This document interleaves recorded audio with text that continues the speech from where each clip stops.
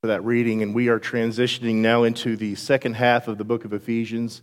For those of you that are visiting with us, this will hopefully not be jarring for you. We've covered the first half of Ephesians, which is rich in theology and what God has done for us as Christians, how He has united all things in Him, and we're going to be talking today about walking in unity.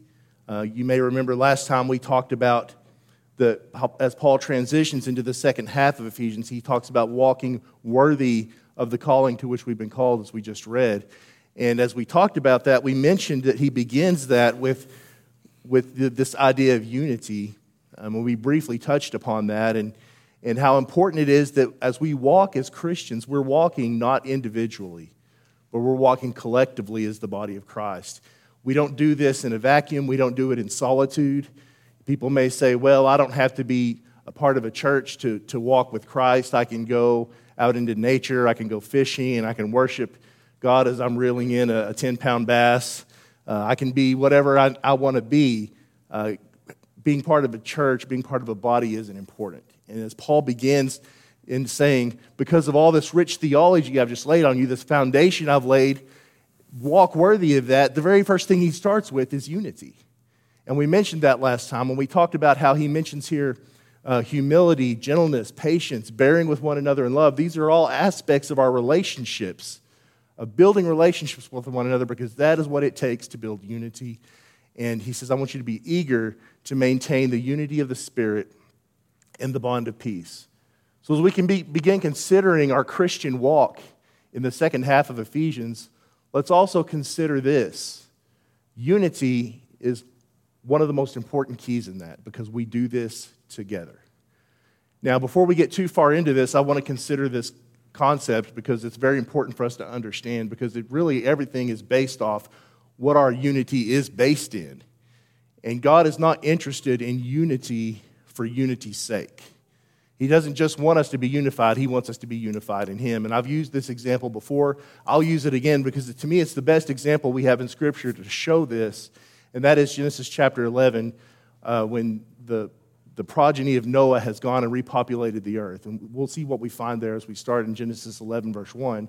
He says the whole earth was one language and the same words. And as people migrated from the east, they found a plain in the land of Shinar and settled there. And they said to one another, come, let us make bricks and burn them thoroughly. And they had brick for stone and bitumen for mortar.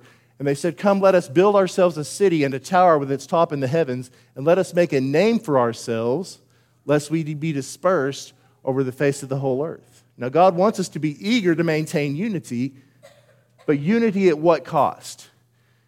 As Noah and his family survived the flood and began to repopulate the earth, eventually they're all still together at this point. And they come to this plain and they decide, hey, we want to make sure that this doesn't break up. We want to keep the band together. We don't want everyone to be dispersed across the face of the earth. So let's build a city. Let's build this tower. Let's make a name for ourselves. They were united. Mankind was united here. How did God feel about that? Well, we know how He felt about it. Verse 5 says, the Lord came down to see the city and the tower, which the children of men had built. And the Lord said, behold, they are one people. And they have all one language, and this only be the beginning of what they will do.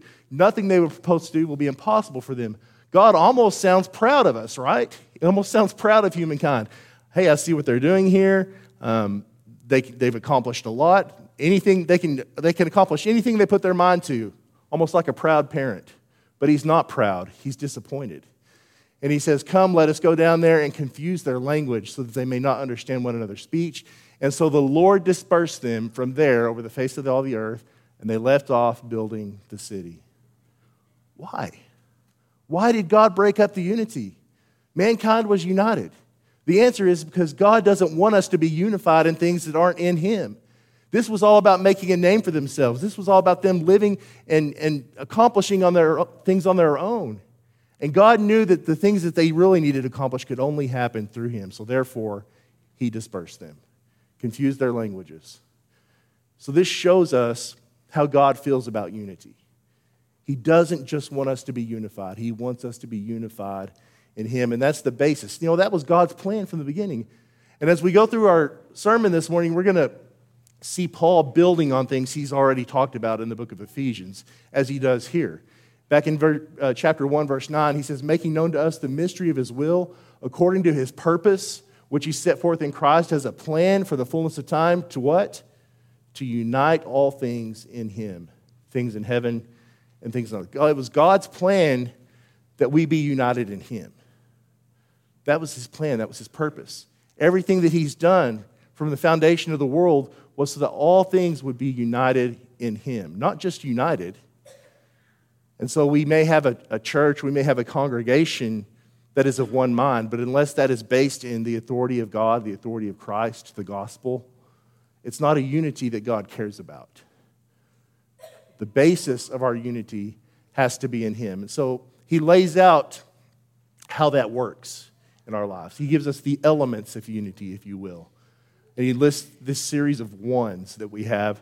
And my initial intention was to sort of group these together and talk about them as a whole, but luckily, Carrie asked me to preach this afternoon, and so I'm able to get into more detail without going for an hour or so. So I hope that we can gain something from being able to get into a little bit of detail on these elements of unity, if you will, that he talks about here. There's one body, he says in verse 4, one body and one spirit, just as you were called to the one hope that belongs to your call, one Lord, one faith, one baptism, one God and Father of all, who is over all and through all and in all. And so this becomes very repetitive, and it's supposed to be that way because the word one indicates unity. Jesus talked about when he said, me and my Father are one. I and my Father are one. They were individual personalities, but one in purpose, one in their goals. And so as we consider godly unity within the church, this idea of one over and over, it drives home to us, reinforces this idea of us being unified in God. So he starts off with one body. There's one body. And as we consider the one body, what does that mean? To clarify, Paul specifically states earlier in Ephesians what the one body is. He says in Ephesians chapter 1, verse 22, he put all things under his feet and gave him his head over all things to the church, which is his body, the fullness of him who fills all in all. So in case there's any confusion what the body is, he's already told us that the church is the body. We are the body of Christ. That's not something that a lot of people like to hear or consider in this world. And, a lot of times people will say, well, we've got all these denominations. There's hundreds and hundreds of churches in the city of Amarillo alone. And, most people will consider all of those churches to be part of the one church, but you're going to get into those churches and you're not going to find unity there. You're going to find lots of disagreements about what God has done for us, how we go about obtaining salvation, the proper way to worship. Is that unity? Is that what we find to be the truth of God's word everywhere? It's not a very popular thing to talk about, is it? But it's very clear from this passage and others in the New Testament, there is one body. That means there's one church. That is the unifying factor that starts this whole thing. We are unified in the body of Christ. Paul has just spent 3 chapters talking about God's purposes and plans, his power, his might that he worked in Christ when he raised him from the dead and exalted him to his throne. And he did so he would bring Jew and Gentile together into the family, the household of God. And that's why he's reinforcing that with this idea of unity. And it starts with the body of Christ because that's who we are. That is the family of God. That is the church of God. And that's where our unity starts.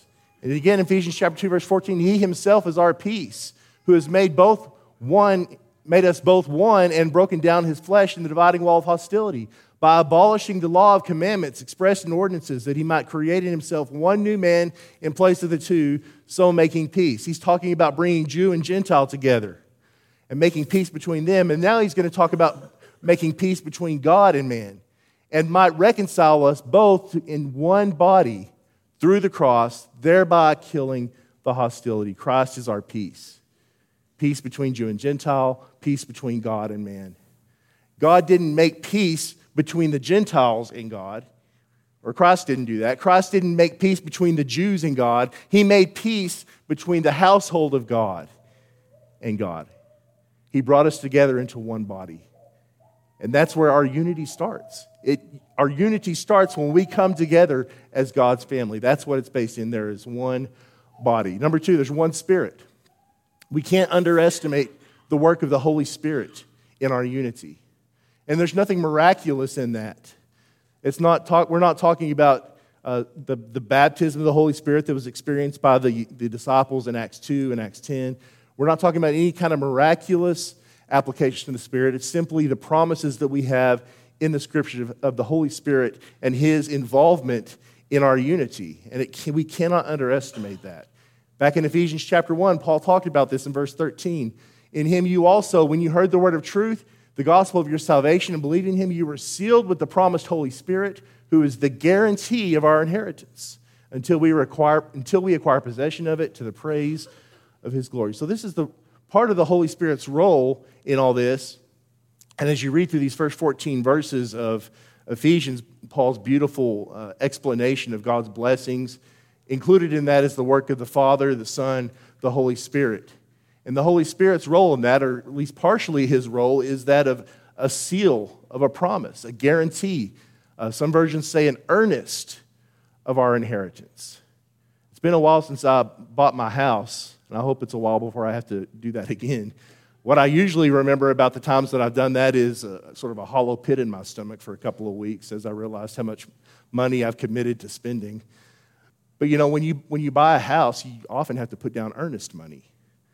It's a guarantee. It's basically a promise saying, I'm committing myself to this 15-year or 30-year mortgage.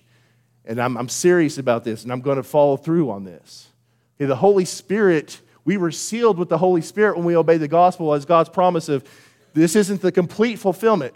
You're going to have eternal life one day. You're going to receive all the promises that you've been given. And here's the Holy Spirit as a seal, as an earnest of that expectation. And that's something else that unites all of us as well. In Ephesians chapter 2, verse 17, it says, He came and preached peace to you who were far off, and peace to those who were near. For through Him we both have access in one Spirit to the Father. So then you're no longer strangers and aliens, but you're fellow citizens with the saints and members of the household of God. The Holy Spirit is key in this as well, in our access to God, not only in our initial salvation, but as we access the Father, as we approach His throne in prayer. Jesus is our advocate, but that happens through the power of the Holy Spirit as well. It says through Him, He's talking about Christ, through Him we both have access in one Spirit to the Father. So we see the Father, the Son, the Spirit. In Him is talking about Christ there. He's the one that made peace. And so we see the role of the Holy Spirit. That access, it makes us His children. It makes us members of the household of God where we find unity. And so that's why that's so important. He talks about the one hope that we have. What is hope? It's our hope of salvation through Jesus Christ. That hope should be the driving force, the impetus of what moves us forward and what causes us to continue to take the next step and the next step. That hope that we cling to. Paul talked about that in chapter 1 here, as you see on the board. We talked about this prayer that Paul prays in the back half of chapter 1. And part of that was that he says, I want you to have the eyes of your heart enlightened, there in verse 18. Having the eyes of your heart enlightened that you may know what is the hope to which He has called you. He wanted them to know that and to cling to that hope and to hold on to that hope. Why? Because that's our motivation. That's what brings us together, both individually and collectively. Our hope in what is to come. And if you'll notice how these things sort of build upon each other, we become members of the body of Christ through the power of the Holy Spirit. The Holy Spirit is the guarantee of the fulfillment of that hope. And there's the hope that we want to cling to. That hope, one day we're going to receive the full reward that the Holy Spirit has promised us. In Colossians chapter 1, verse 23, he says, if indeed you continue in the faith, stable and steadfast, not shifting from the hope of the gospel that you heard, which has been proclaimed in all creation under heaven, and of which I, Paul, became a minister. He talks about being steadfast, stable, continuing in the faith. How does that happen? You don't shift away from the hope of the gospel. The message of what Jesus Christ has done for us, the power in that, our hopelessness without that, and now the hope that we have because of that. Don't shift away from that, Paul says.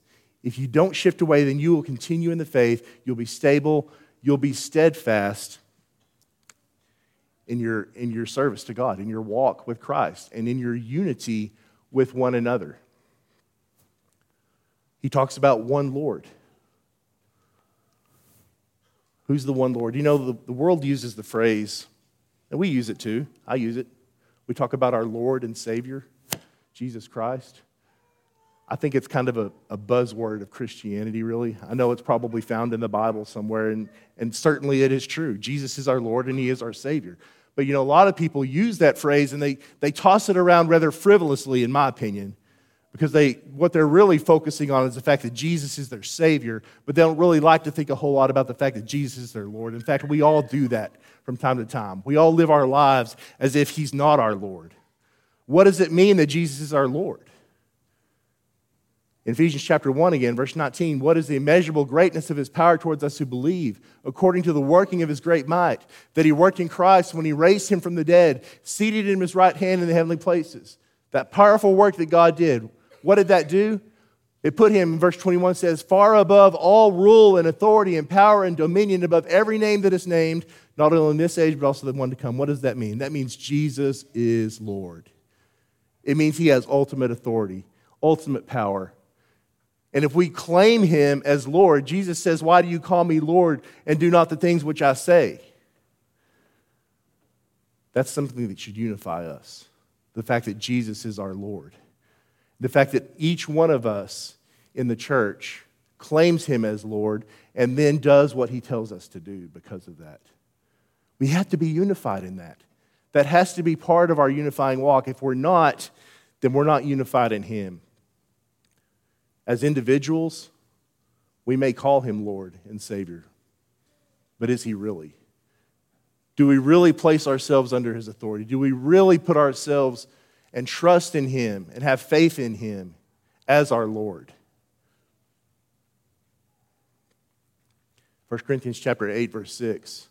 I really like this passage a lot. I have spent a lot of time studying it, and I came across it as I was putting this together. We're going to look at this twice, actually, because it refers to both the one Lord and one God. But there's an interesting parallel that's going on here, an interesting sort of repetition or reflection, if you will. 1 Corinthians 8, verse 6, yet for us there is one God, the Father, from whom are all things and for whom we exist, and one Lord, Jesus Christ, through whom are all things and through whom we exist. I'm sure that our brother Danny's going to cover this as he goes through 1 Corinthians, so I don't want to get into too great a detail, but just in case there's any confusion as to who the Lord is, here you go. It's Jesus Christ. Have you made Jesus Christ the Lord of your life? And by extension to that, have we collectively as a congregation made Jesus the Lord of our lives? One faith. You know, faith is an interesting topic, and we talk about it a lot, how certain people define faith. Atheists outside of Christianity will define faith as, you know, a blind obedience without proof. You know, I've even heard Christians make the statement of, well, I just don't have enough faith to be an atheist. And because they buy into this theory, this idea, this concept that faith is something that we just accept without evidence, without proof. That is not at all what faith is. And faith is not simply believing in God, not simply believing that He exists, not simply believing that Jesus is the Son of God. It's not just mental consent. What is faith? It's faith in the gospel. It's faith in Jesus Christ. It's our belief, our hope, and our trust, our response to that, our obedience to that, all put together. In Ephesians chapter 2, verse 8 says, for by grace you have been saved through faith. And I think this is a really important aspect for us to kind of zoom in on this morning. Especially this afternoon, we're going to talk about the diversity of gifts and talents and how diversity contributes to our unity. But our faith is what levels the playing field. And especially this concept of our faith giving us access to God's grace. Because how does God view us? Obviously, the whole reason that Jesus came to this earth was because we couldn't save ourselves. We don't deserve salvation. And so that's why Paul talks in Ephesians chapter 2 about the salvation that we have through grace. For by grace you have been saved. You don't deserve it. But it comes through faith. It comes through how we view that gift, how we accept and receive that gift, how we respond to that gift.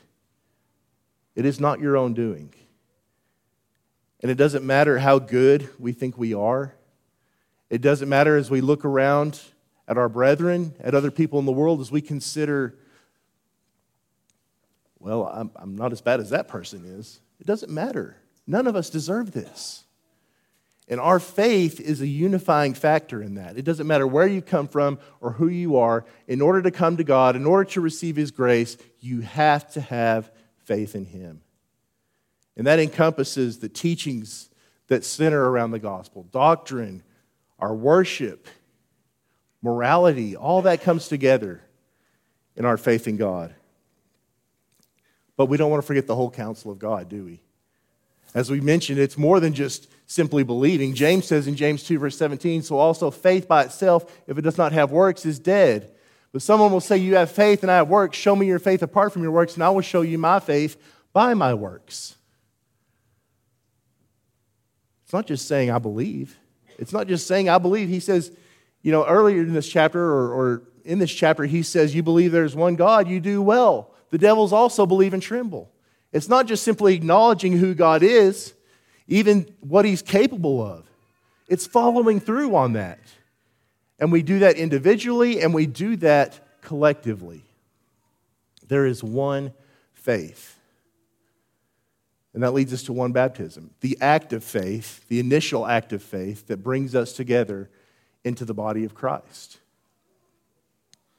I was talking to Trevor a couple of weeks ago about this passage, and he mentioned that he had listened to a radio program or a podcast where a preacher was talking about this list of ones, these unifying elements. And he talked about how he went into very great detail in all these things. The one body, the one spirit, one hope, one Lord. And he says he got to one baptism, and the guy said, I don't really know why it's on this list. And I'm paraphrasing a secondhand story here, so take that for what it is. But the guy was basically like, I don't know why baptism's on this list. Because I don't see it as that important, but it's here, so it must be important. Because this culture, this idea that baptism is not a contribution to our salvation is so pervasive in Western Christianity, all Christianity really. This idea that it's just not that important. I was reading one commentary that I have, and it can be actually a very Calvinistic commentary from time to time. I got to be pretty careful about what I take out of that, but there's some good ideas sometimes. And even these Calvinists writing this commentary said, the only conclusion we can draw is this is talking about water baptism. People say, oh, it's baptism of the Holy Spirit, or it's just the spiritual baptism. And even they would say it's an outward sign of what happens inwardly, but even they can't deny that it's talking about water baptism.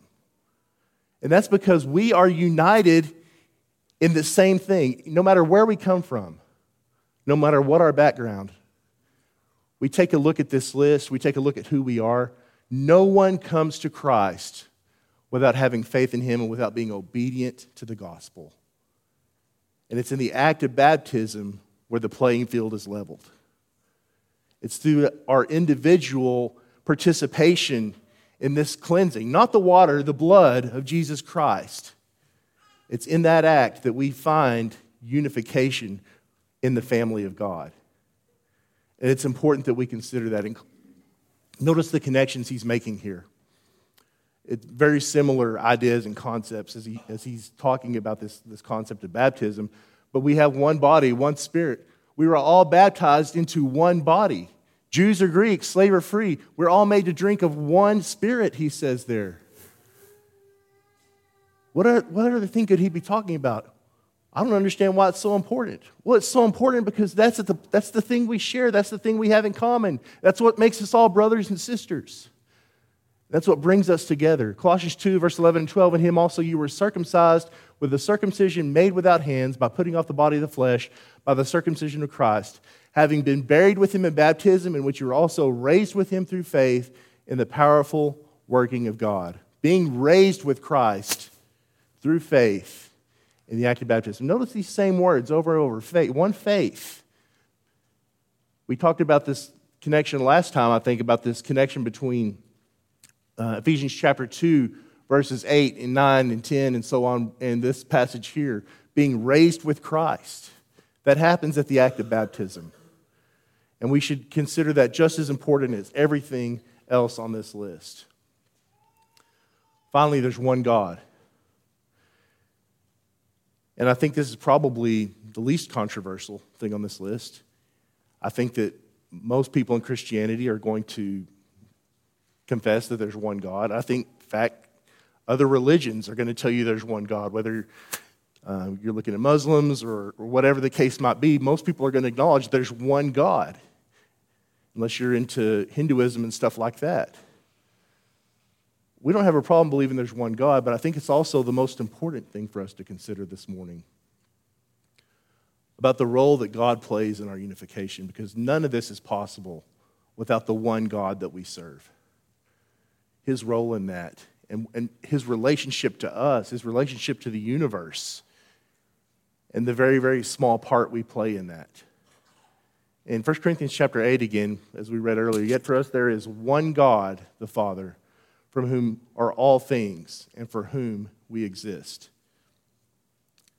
There's some interesting parallels here as he talks about one God and Father of all, who is over all, through all, and in all. And as he talks about the Father here, he again says, one God, the Father, from whom are all things. And so there's a very similar sort of reflection going on there, or a rhyming, if you will, between these two passages. And as I consider these all statements that he makes here, there's 4 all statements he makes about the one God that we serve. There are important aspects to all those, I think. The Father of all. We're not talking about God and his role as the creator of all humankind.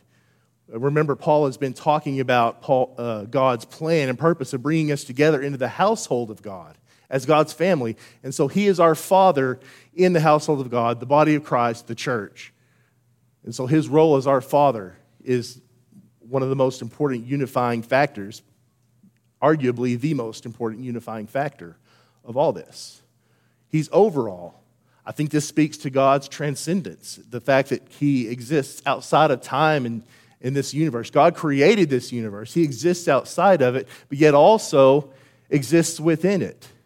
And as we see through us and in us and all that, just the fact that God is over everything. I think a lot of times we I don't know if we forget about it, but we just don't really consider just the significance of how big God really is. And the fact that we say that we believe that he created this entire universe that we live in, that it was not in existence before God created it. And so he exists outside of that, outside of time. But that's the God that we serve. That's the God that we're unified in. He exists through all. Though he exists outside the universe, he also exists in us. He has sovereignty. He has power. He has control. He didn't create this universe and then just say, well, we'll let the chips fall where they may. No, he had a design. He had a plan. He had a purpose. Many of those things we've talked about in the book of Ephesians. And he has complete sovereignty in that. Authority, power, control. And he's in all, or in you all, as some versions say. And I think this indicates to us an intimacy, a closeness to God. What exactly he means to us. You know, there are different passages of Scripture that talk about God dwelling within us, the Father dwelling within us, the Son dwelling within us, the Spirit dwelling within us. There's an intimacy there, and the whithertos and the why-fors of what the indwelling means in any of those cases is hotly debated and not really relevant this morning, to be honest with you. The fact that we have a God that dwells among us and dwells with us, and that's a unifying factor in our walk with him. And as we consider these elements of unity that we've covered, these 7 one body, one spirit, one hope, one Lord, one faith, one baptism, one God. How that fits into our lives as Christians, how that fits into our lives together as a unified body of Christ. I want to consider one more thing as we close this morning, and that is the source of our unity. And so Paul is about to transition into this concept of diversity of gifts and talents, and we're going to get to that this afternoon. But as we close this morning, I want to consider what he says here, verses 7 through 10. There's a lot going on here, and in all honesty, you don't have time to really dig deep into this, but I think we can get the main thrust of it here pretty quickly. Verse number 7 says, "But grace was given to each one of us according to the measure of Christ's gift. Therefore it says, when he ascended on high, he led a host of captives, and he gave gifts to men, and saying he ascended, what does it mean but that he also descended into the lower regions of the earth? He who descended is the one who also ascended far above the heavens, that he might fill all things." So Paul is, in part of this passage, he's quoting from the book of Psalms.